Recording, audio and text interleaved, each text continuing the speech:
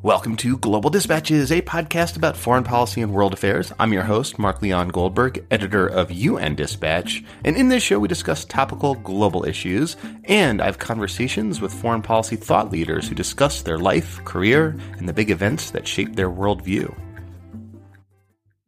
As I am speaking, Xi Jinping is headed to Mar-a-Lago for his first big meeting with Donald Trump.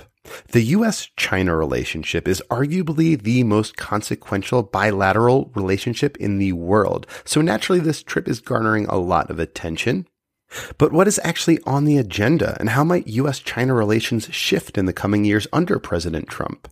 I put these questions and more to Susan Jakes, who is editor of the China File and senior fellow at Asia Society's Center on U.S.-China Relations.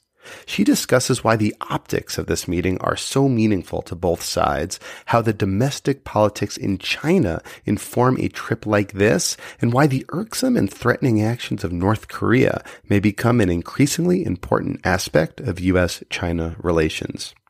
If you have 20 minutes and want to learn more about the key elements of the relationship between the U.S. and China and how they may evolve in the coming year, have a listen.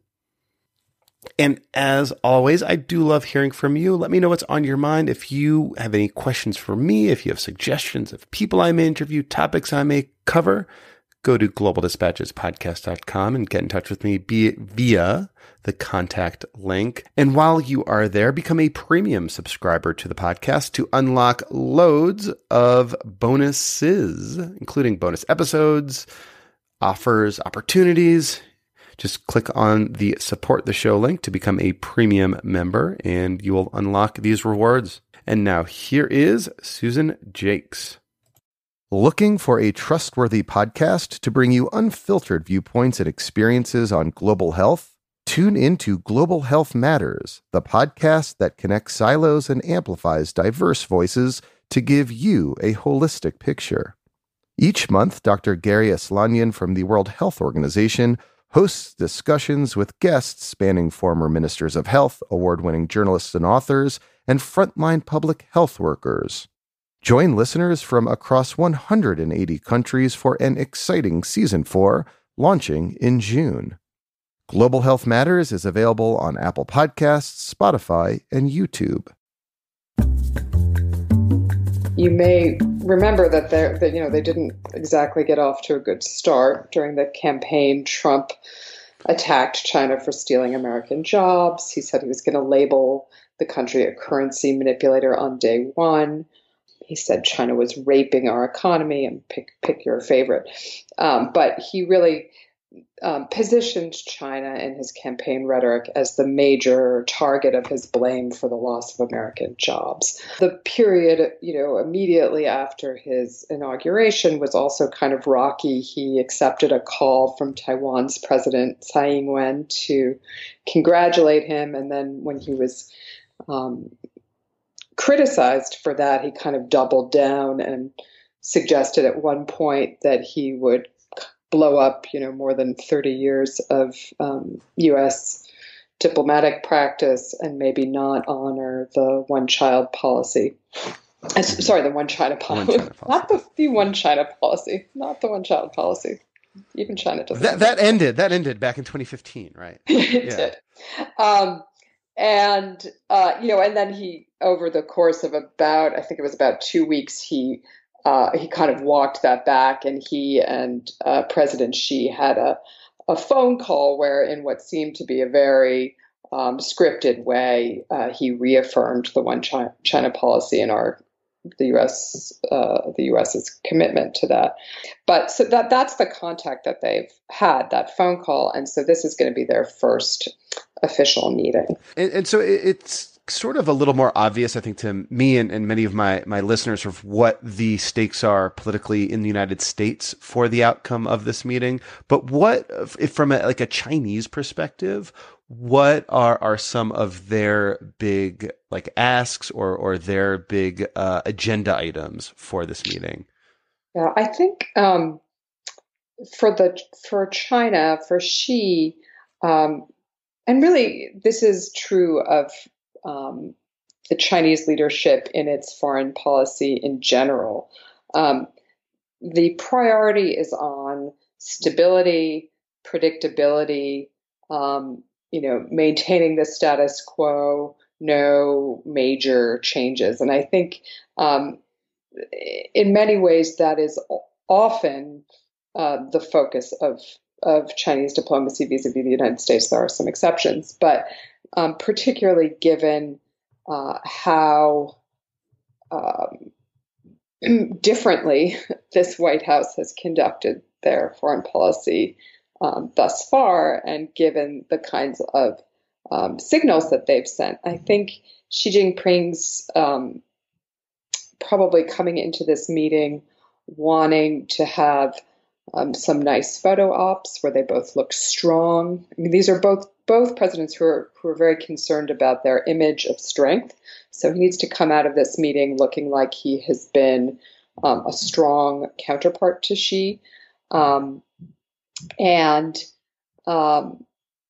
then I think on the one of the major issues they're going to discuss is trade. China's preference is going to be for a maintenance of the status quo. And, I think, again, given the circumstances, it's unlikely that Xi is going to make any big asks at this meeting. But, of course, China is interested in having,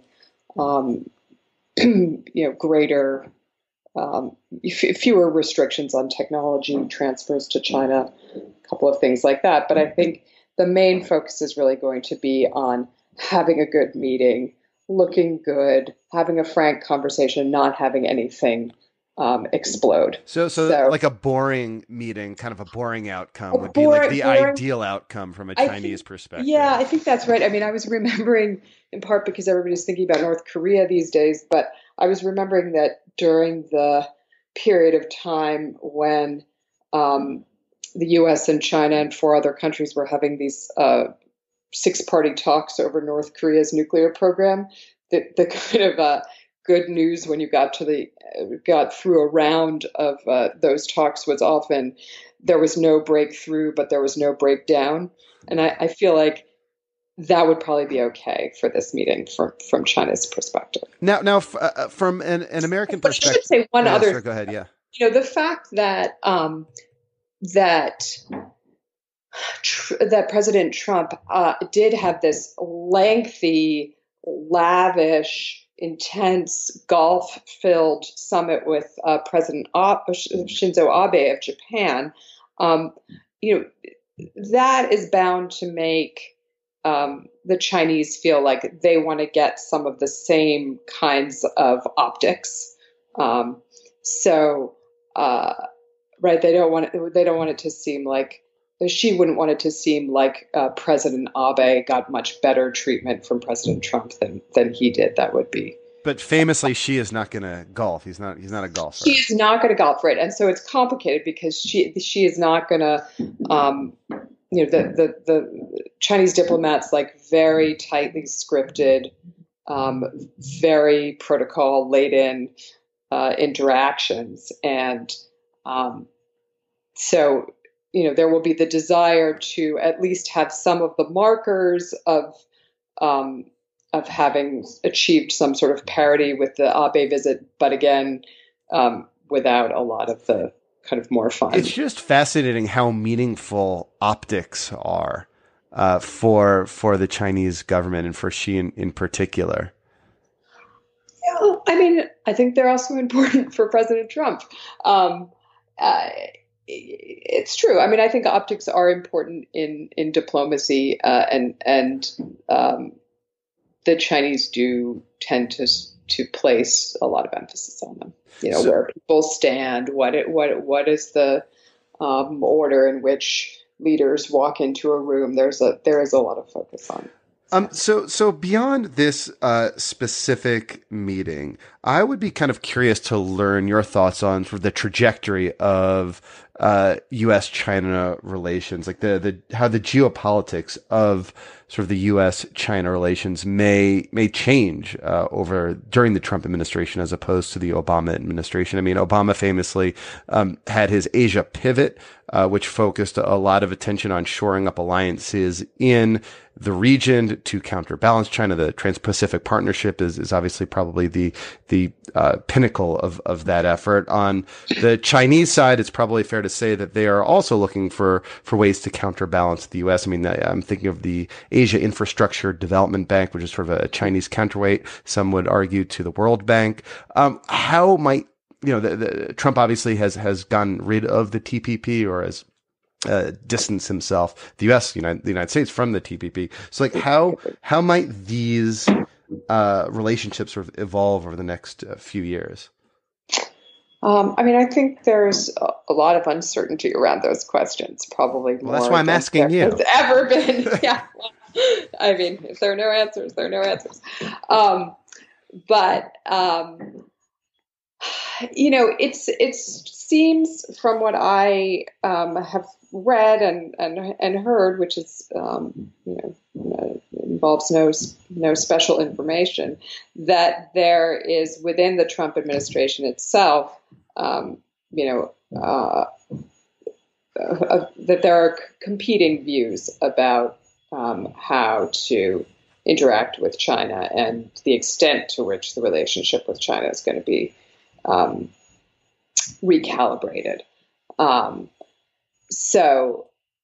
I guess to describe it crudely, on one side is the kind of Steve Bannon, Peter Navarro wing that seems to favor a much more aggressive posture toward China on trade. And then, there were early signals from Secretary of State Tillerson in his confirmation hearings that he was inclined to take a much more aggressive posture in the South China Sea. And then on the other side, there are people like the president's son-in-law, Jared Kushner, who seem to be much more inclined to work cooperatively with the Chinese and not to put up so much of a fuss about the trade imbalances. So, Trump is focused on jobs above all, or he says he is. And of course, part of the problem is that China is not really the culprit in the loss of American manufacturing jobs.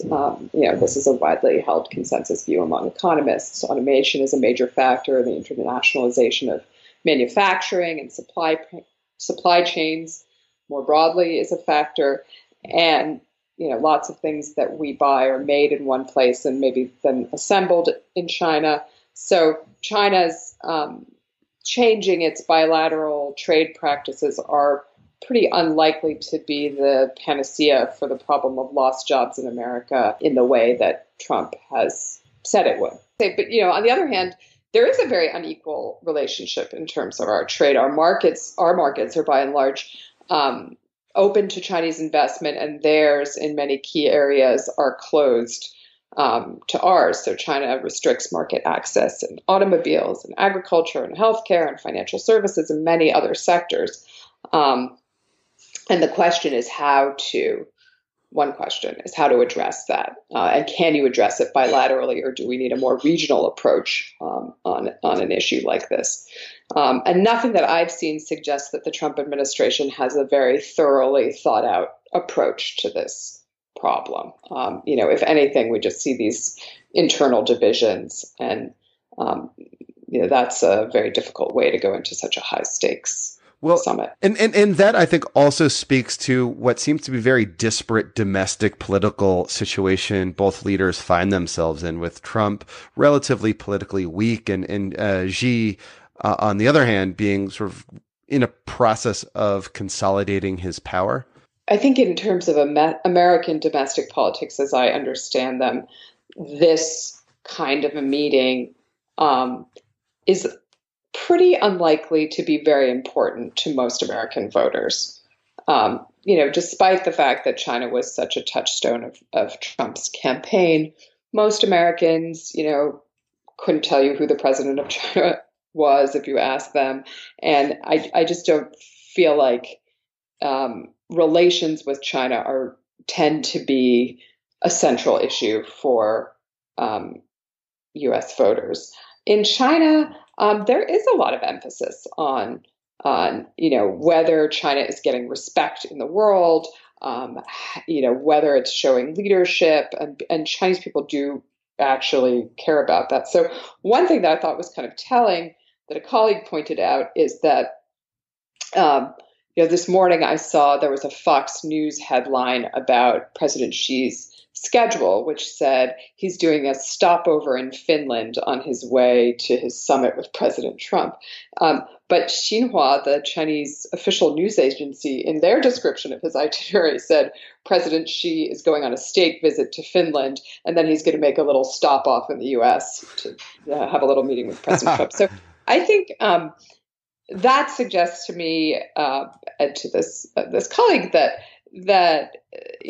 there's an effort to manage expectations, and that the Chinese may be a little uncertain that this is going to really be a kind of the kind of meeting that they like to trumpet, right? When Xi Jinping visited the UK and rode in a carriage with Queen Elizabeth, that was pictures of that meeting were on the cover of every major Chinese newspaper, these giant pictures of them riding the carriage together. So when the meetings go well, they can be a tool for nurturing, a kind of nationalist sentiment that is positive for Xi Jinping. But I think in this case, there's a bit of downplaying, probably as a result of uncertainty about what's going to happen.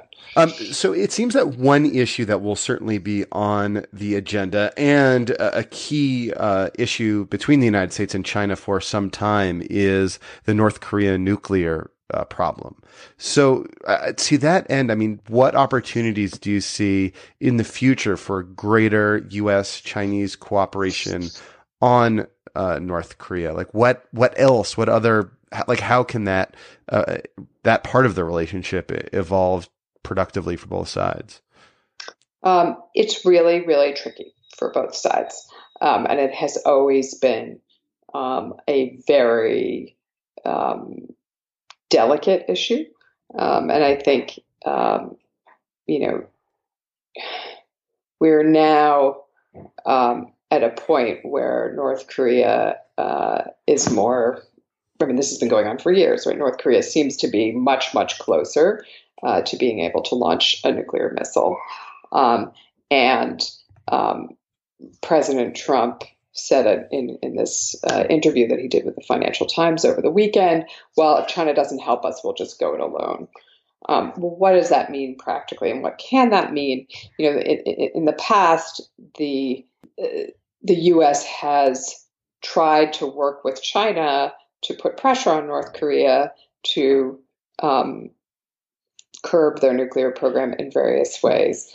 Because China is the main source of economic support for North Korea, its closest ally, its neighbor, and actually does wield influence. The tricky thing is that the Chinese never want to put too much pressure on North Korea economically because, well, one, they worry that that's something they have to calibrate carefully, especially with a leader like Kim Jong-un. Could they lose their influence? They certainly don't want to lose that influence. But probably more importantly, they're concerned that if they put too much economic pressure on North Korea, then the country could collapse, and then they have a collapsed country right on their border. They do not want that to happen. That would be very destabilizing for the region.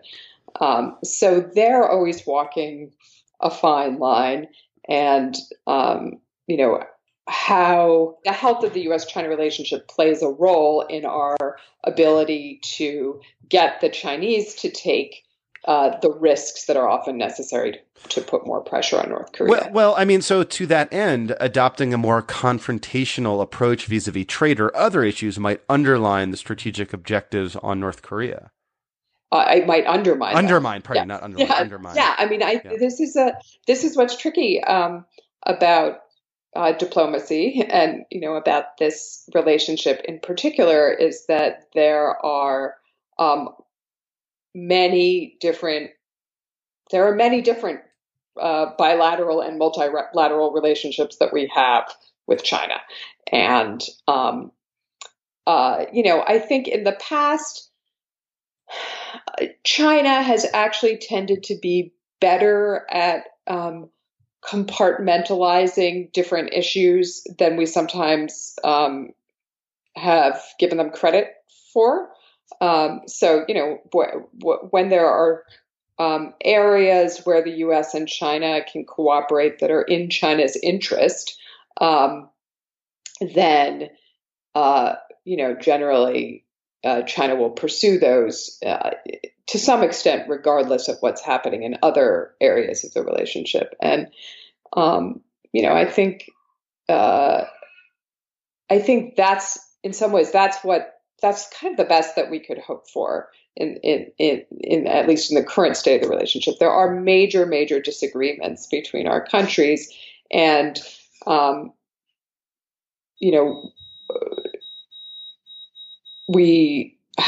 two countries have to have a relationship. And so to the extent that it's possible for there to be cooperation in some areas, even if there's disagreement in others, and not have the cooperation,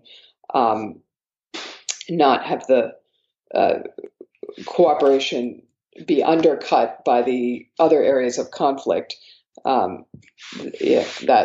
that's what you would hope for. But that becomes very difficult when there are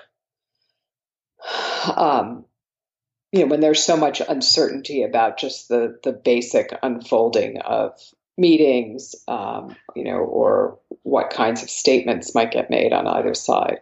So, the Chinese like to operate in an environment where they can predict what's going to happen. Well, now that's probably what makes the relationship with Trump so interesting and so difficult, is that he is the most unpredictable president of our lifetime. So that's kind of his MO so far, is to be sort of kind of predictably unpredictable. Yeah. And there are longtime observers of China, including my boss, Orville Schell, who have said, well, maybe a little unpredictability will kind of shake things up in a good way and, keep the Chinese on their toes. And, and that's sort of how Trump himself at times has talked about this, right, in the sort of under the rubric of art of the deal type of negotiation. But most of the people that I know who have been most deeply involved over the longest period of time in diplomacy with China don't tend to think that unpredictability is a good strategy. Well, thank you so much for your time. This was really helpful. Oh, my pleasure. All right. Thank you all for listening. Obviously, a timely conversation. I thought that was helpful, and I suspect you found it helpful as well. See you soon. Bye.